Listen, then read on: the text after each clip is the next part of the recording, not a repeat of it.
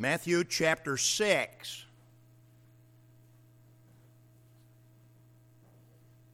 We've come to a new section in the Messiah's Manifesto.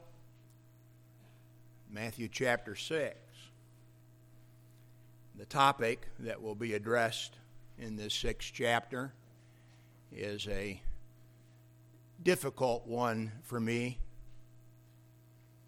because of its polar applications and meaning, even biblically.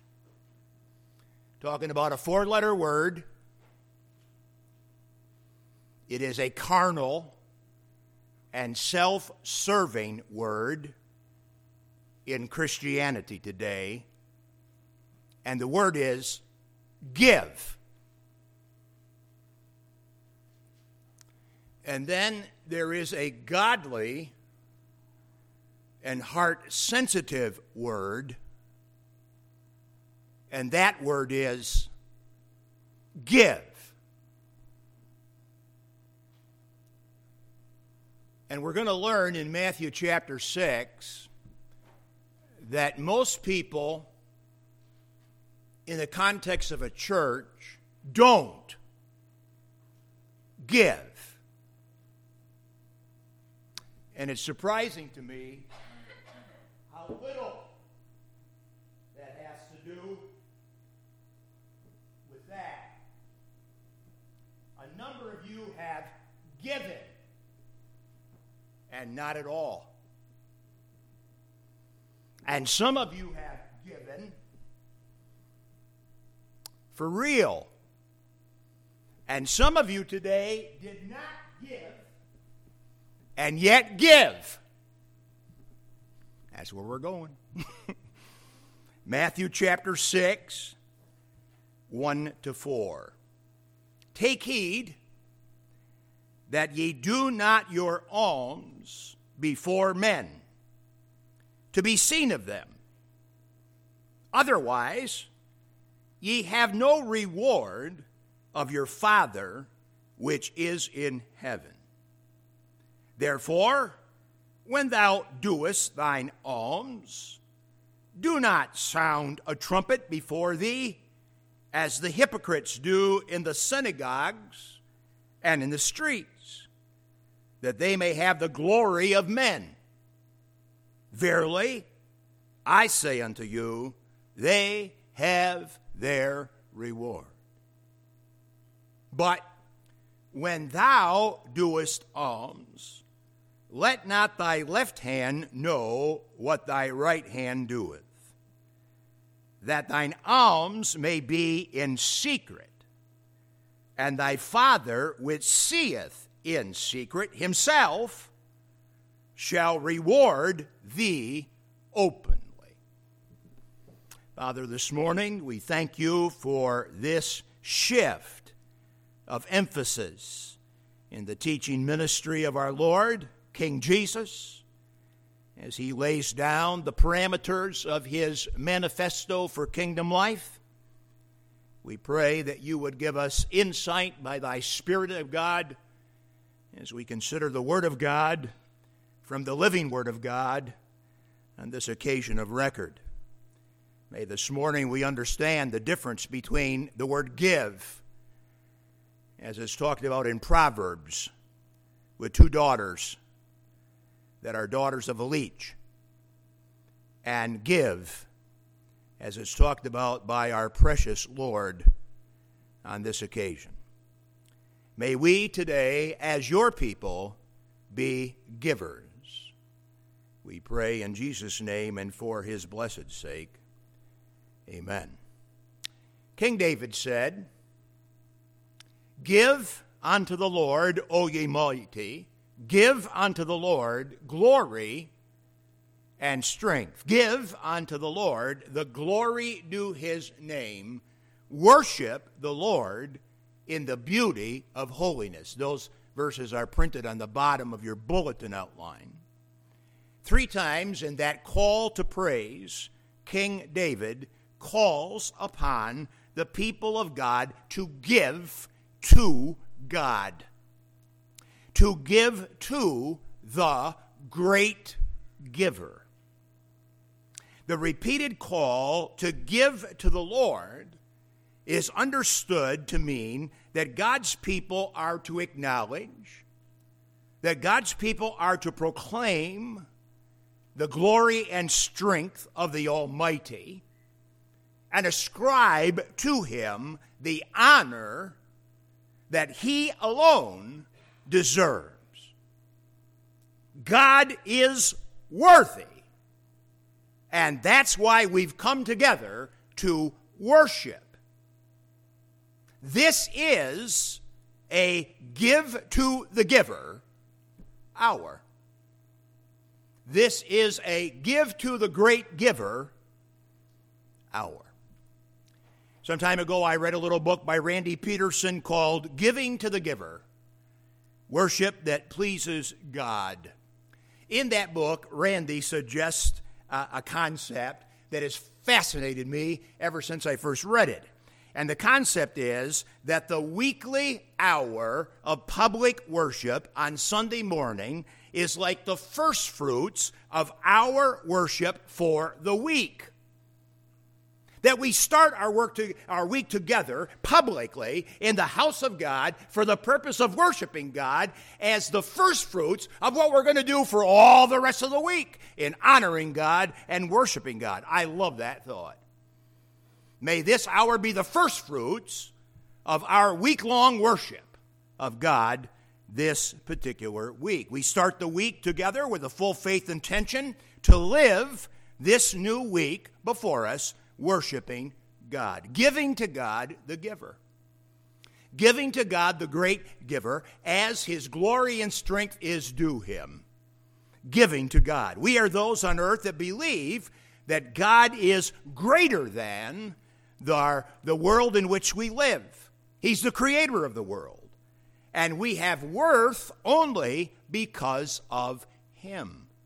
King David said, give unto the Lord, or give unto the giver.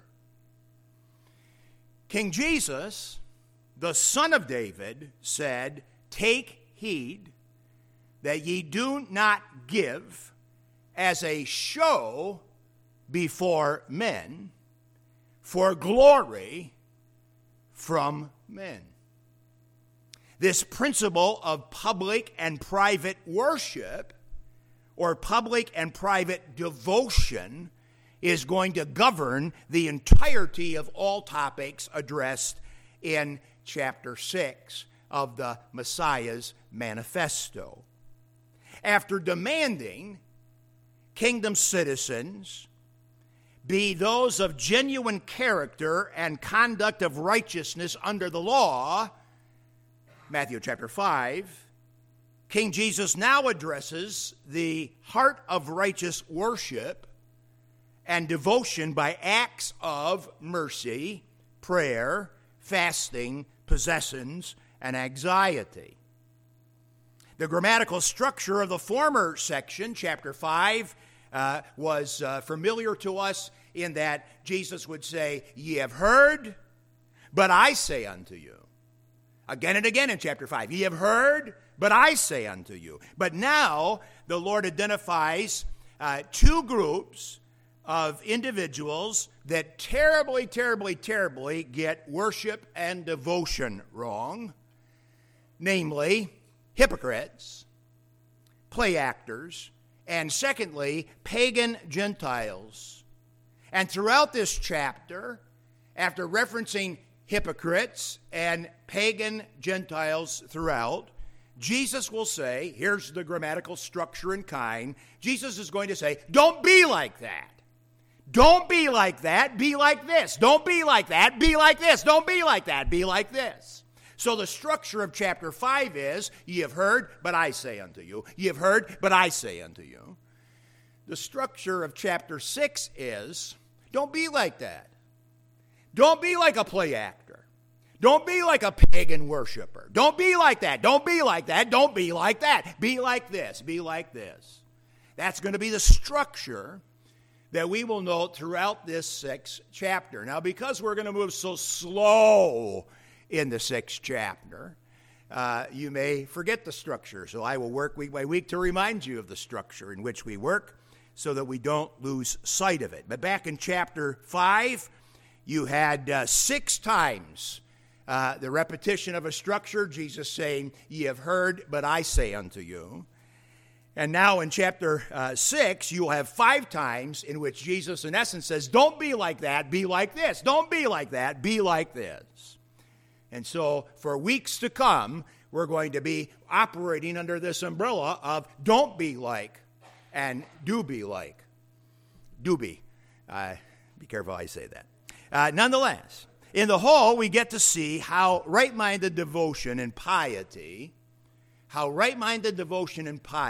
functions before God. When devotion is right, when worship is right, it has the look, it has the quality that you're going to be exposed to in the Messiah's Manifesto, chapter 5. In this, we will learn how to better give to the great giver. It's interesting because in that psalm quoted, Psalm 29, and back to that thought for just a moment, and the phrase, "Give unto the Lord, O ye mighty," upon study we see that the Hebrew thought there is to give unto the great giver, O ye ones of the mighty. Psalm 29:1 is not saying that God is mighty, though he is almighty. It is saying that we are the sons of the mighty, and as sons of the mighty, we are to give to the great giver.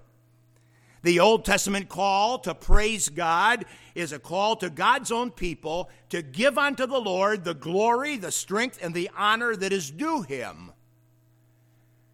King Jesus, Matthew chapter 5, herein tells us how publicly and privately we give. And giving, as I stare down and look at the offering plate presented at the communion table this morning, giving may be giving or not at all. Because it's not about what's in the plate. It's about what's in the heart of the person who put something in the plate. As I prayed, the ushers may well count the heads in attendance. But in a worship hour, God only counts the hearts. Do you have a heart for worshiping God? Do you have a heart for giving to God this morning? Give unto the Lord, says the call to worship in Psalm 29. Now, the first topic in this area of worship or devotion, the first topic is called almsgiving. And nothing we do around here in the modern day is called alms. Not elms, those are trees that are by and large gone off America's landscape. We're talking about alms, A-L-M-S. The thing that strikes the mind by the word alm in the original language is that its meaning is righteous mercy in action. The word alm in meaning refers to righteousness. It refers to mercy in action. Put the things together, it refers to righteous mercy in action. It came to be understood in the day as sticking something in the offering plate.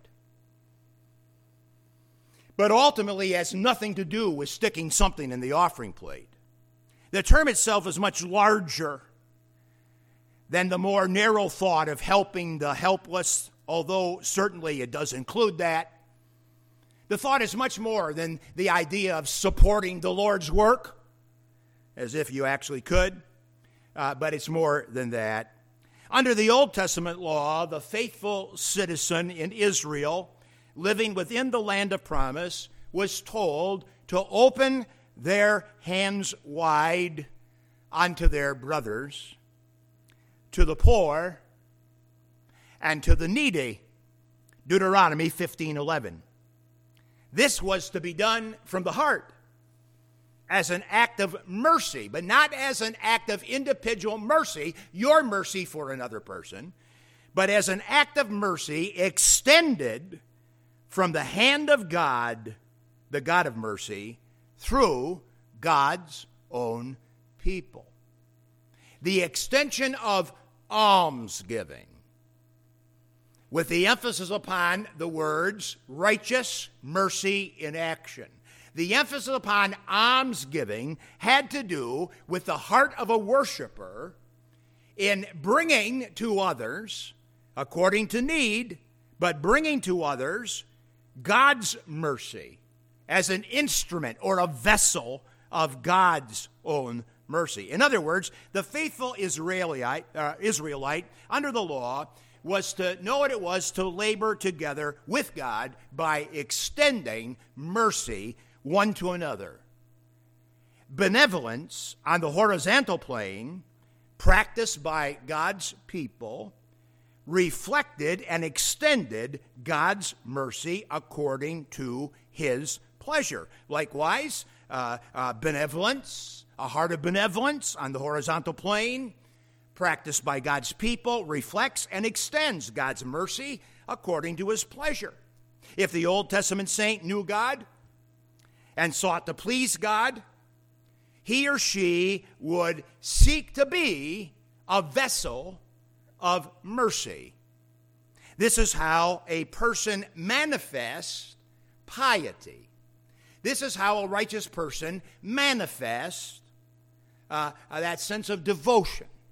This is how a righteous person worships. Alms builds upon the concept of being in the hands of God, a vessel of his mercy. Now, we talked a lot about mercy in chapter 5 as it relates to the righteous character of the believer. Blessed are the merciful, for they shall receive mercy, Jesus said, chapter 5. But now, Jesus is talking about how that mercy is activated in regards to the realities of life here and now. And it gives an indication, a clear indication, of the reality of the heart of worship, or the heart of devotion, or the heart of piety. We in Baptist circles talk of having devotions. But God is not interested so much in us having devotions as he's interested in us being devotional. We are certainly, as we are devotional, going to do things, going to have things be a part of our schedule and part of our routine. But ultimately, it's not about the perfunctory exercise of a routine, but it is about the expression of a heart towards God. The Pictorial Encyclopedia of the Bible says, quote, "Gradually, almsgiving among the Jewish people lost the motive of inner compassion and gratitude to God, and was regarded as a meritorious act with sacrificial and atoning values." What? What? What did that say? That said that something that God implemented in Israel for Israelites to do in the land of promise as evidence of their giving to the Lord, the glory that is due his name, that the things that they were doing, it became about the thing and not him. It became about it, not him. It, not him. It, not him. It, not him. And eventually it became thought to be meritorious. I gave my money. God owes me a good week. That was the deterioration of sin take hold in Old Testament Israel. Now, that's a serious error. And that is the error that is specifically being confronted by King Jesus in this portion of his manifesto. Jewish rabbinical tradition in Jesus' day codified the said error in writing. What did I just say? The Jewish rabbinical traditions of the day actually wrote down in their traditions the heresy that stands absolutely contrary to the plain reading of the Word of God. One of the apocryphal books says, quote, "As water will quench a flaming fire, You don't know about that. Here's a little fire. You throw some water on it. So charity will atone for sin. What do modern Jewish worshipers following the traditions of Judaism, what do they believe? They believe that love will win the day. They believe that charity, that good, will atone for sin. Is that right? Absolutely not. What can wash away my sin? Nothing but the of Jesus. That's what we preach, that's what we believe. But that is not the codified teaching of Judaism. Another of the apocryphal books says, for charity will save a man. It will expiate any sin. Now, think about that error. Think about that egregious error.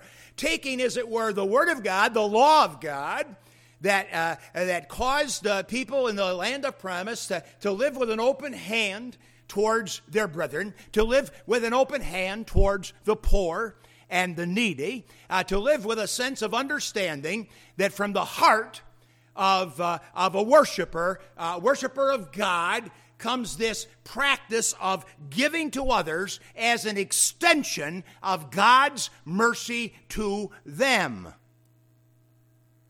And when the person who was the receiver received something of that worshiper and said to the worshiper, well, thank you, the person would say, well, you don't have to thank me, thank God, because God gave to me and I was able to give to you. And so when you come out of the services on Sunday morning, you say, well, good sermon, Pastor. I say, bless the Lord. Or I say to you, I can't give you anything that I don't get. Anything I have for you today, I receive from the Lord. It doesn't just come from within me. I have very little to give to you this morning, but boy, God sure has a lot to give to you today. And I would be a vessel of the truth of God today. It's the same way in preaching. It's the same way in teaching. It's the same way in giving. It's the same way in regards to worship and devotion. We devote ourselves to the Lord. We manifest our piety. We manifest our devotion. We show ourselves as worshiping God by what we do with our stuff. And Jesus is talking about that in this particular text of Scripture. Now, if it wasn't bad enough to talk about Judaism and the corruptions of that principle under their thoughts, just think about the aspect of how that Jewish error was deliberately picked up and promoted by Roman Catholicism, even unto our day.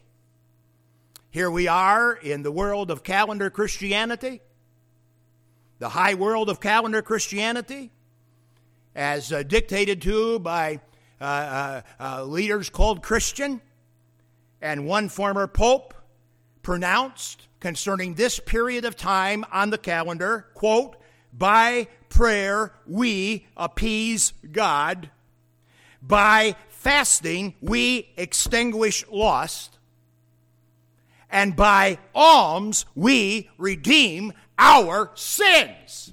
That is heresy. That is anti-gospel.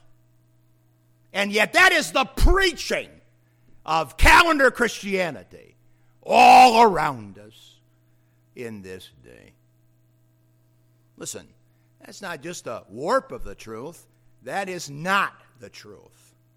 And if we're not careful, we will go in our own ways like the Jewish people of old. We'll go like Roman Catholicism. We'll continue to do our little perfunctory things here and there and satisfy our souls that we're doing good before God and live with a sense of expectation from God because we bowed and we curtsied. Rather than the aspect of having a heart that is just warm towards God. Making matters worse, in the Lord's day, in addition to the doctrinal error associated with one's acts of mercy, prayer, and fasting, was the heartless practice of such devotions and acts of piety. And you would expect that the more people depend upon their own created rituals. The more that people depend upon their own created routines. And I'm not advocating the aspect of the breaking of any routines. If you know me at all, you know that I'm a peanut butter toast and a piece of yogurt thing every single day. Every single day for breakfast, I eat the same thing. Basically, for lunch, I eat the same thing every day because I love routine. I love regular things. So many things in the ministry life is off the reservation. I just love routine. I love routine. And so I'm not knocking disciplines. I'm not knocking routines. But I'm just saying, if all you got is your routines, you don't have much. King Jesus did not say, stop giving. King Jesus did not say, stop acting in mercy, but do so for the right reasons in the right way. Have you looked at your watch lately? It's 15 minutes to the top of the hour, and that was the introduction. Did you bring your lunch? No, you didn't. You'll eat tonight chili, I trust. I'll get done. With these things in view, it becomes rather easy to digest the profundity of the Lord's instruction here concerning alms, or acts of mercy expressed in devotion to God. Number one, hypocritical giving is characterized by King Jesus, verses 1 and 2, as man-centered and self-satisfying. Jesus said, take heed that ye do not your alms before men to be seen of them. Otherwise, ye have no reward of your Father which is in heaven. Therefore, when thou doest thine alms, do not sound a trumpet before thee, as the hypocrites do in the synagogues and in the streets, that they may have glory of men. Verily, truly, amen, I say unto you, they have their reward. The words to be seen, verse 1, come from the Greek word translated into English as theatrics. Theatrics. Acts of mercy and benevolent giving is not to be a Broadway production or promotion. Building upon that base of illustrative wording is the word hypocrite, verse 2, which literally references a play actor. Herein is a person acting or portraying someone they are not. A play actor is a person portraying someone they are not. Jesus said that our devotion, our worship, is not to be a matter of theatrics. And that it's not certainly to be a matter of play acting. Many of the most religious people in Jesus' day were not at all right with God. They looked as if they were doing right in honor to God, but in fact it was a sham. The truth was, and often is, that public worship and personal acts of mercy are done for the press release in regard to men, not God. King Jesus said that religious Jews of his day blew their own horn. And all the commentators say the same thing, and they all say there is no historical evidence that religious leaders physically blew horns before them, as we know that they did blow horns before King Caesar whenever he came into town. But Jesus said that this blowing of your own horn is an apt way to describe certain individuals in the context of public worship. They do what they do to be seen. They do what they do for the glory of men. The word reward in verses 1 and 2 could also be translated fruit. The Father's fruit is not to be found in the life of the religious play actor, and when he or she gives, it is a self-rewarding enterprise. And it is a self-rewarding enterprise without present or eternal fruit from God. The religious, as such, secure the doxology of men, but not God. They propose to give to the great giver, and yet it just is not true relative to the heart of that giver. Jesus makes it very clear that hypocritical giving is not to be named among the people of God. Or in other words, don't be like that. Don't be like that. Don't be like that. Then the complementary other side of the coin has to do with holy giving, verses 3 and 4. Holy giving is characterized by King Jesus in verse 3 and 4 as God-centered and God-satisfying. Verse 3, but when thou doest alms, or when you give, or when you act righteously in mercy, let not thy left hand know what thy right hand doeth, that thine alms may be in secret, and thy Father which seeth in secret himself shall reward thee openly. Please note the word when in verse 3. It says when you give, not if you give. Jesus assumes that kingdom citizens, Jesus assumes that worshipers of God, those devoted to the Lord, will be giving, will be generous people one to another, and especially to the needy.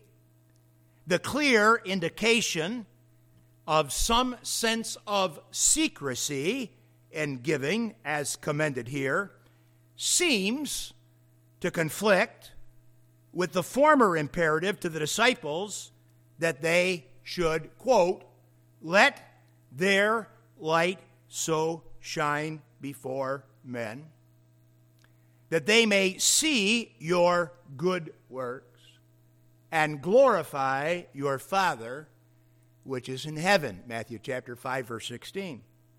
So the question is, are we to act to shine or act to keep secret?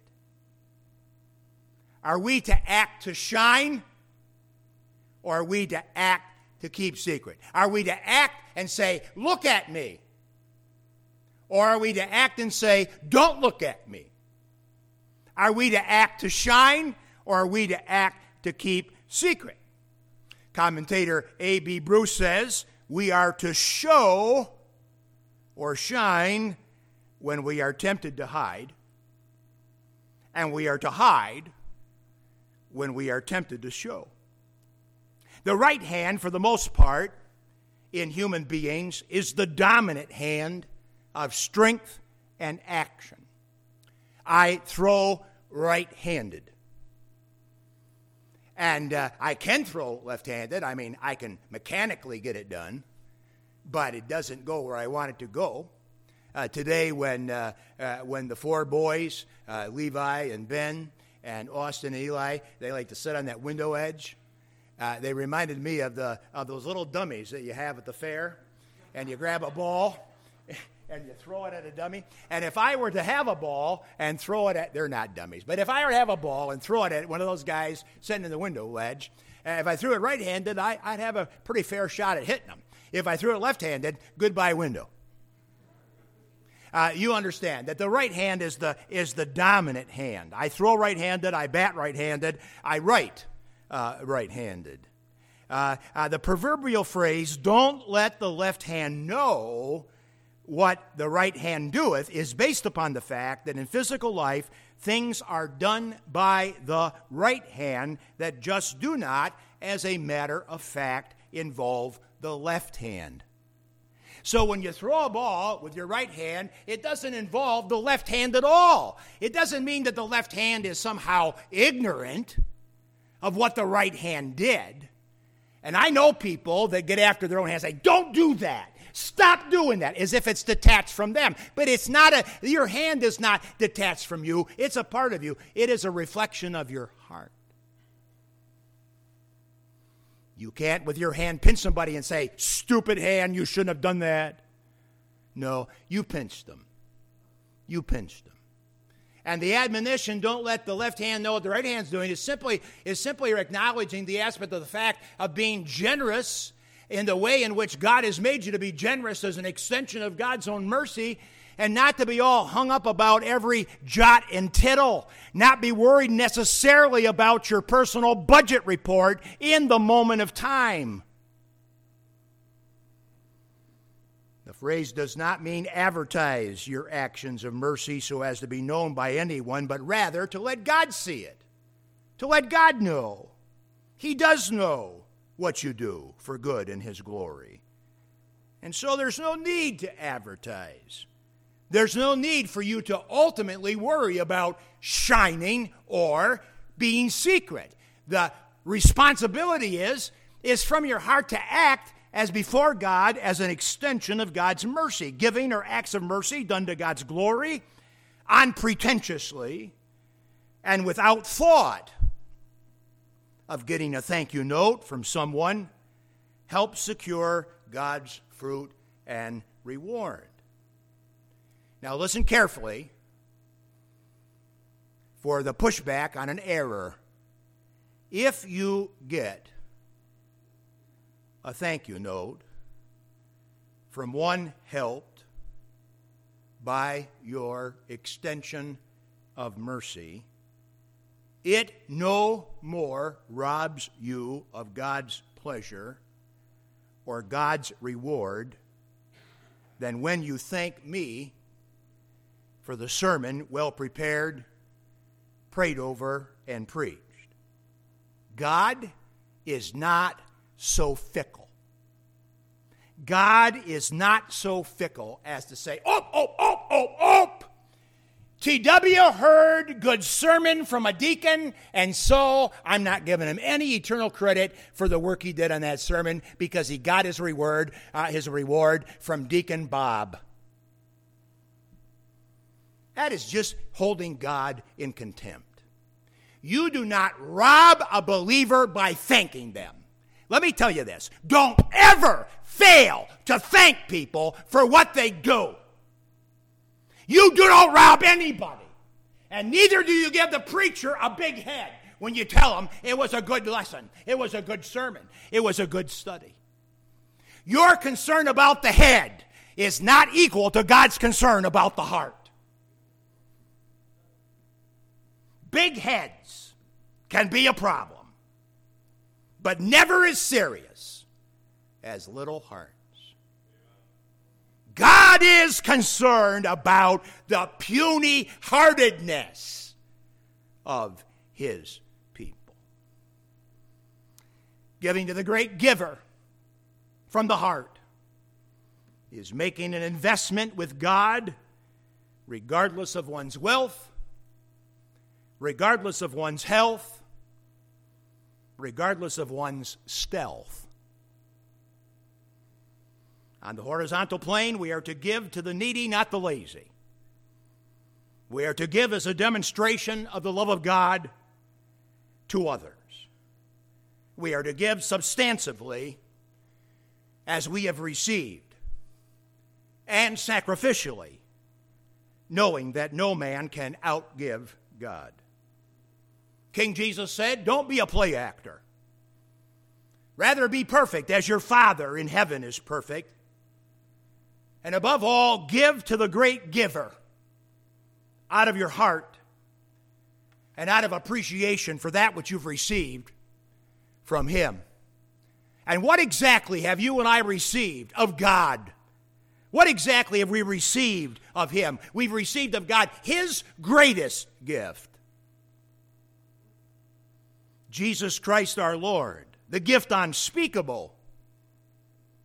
And this particular period, this holiday period, we're ending our worship hour with the little singing of the song, Wounded for Me, Risen for Me, all because Jesus was given for me.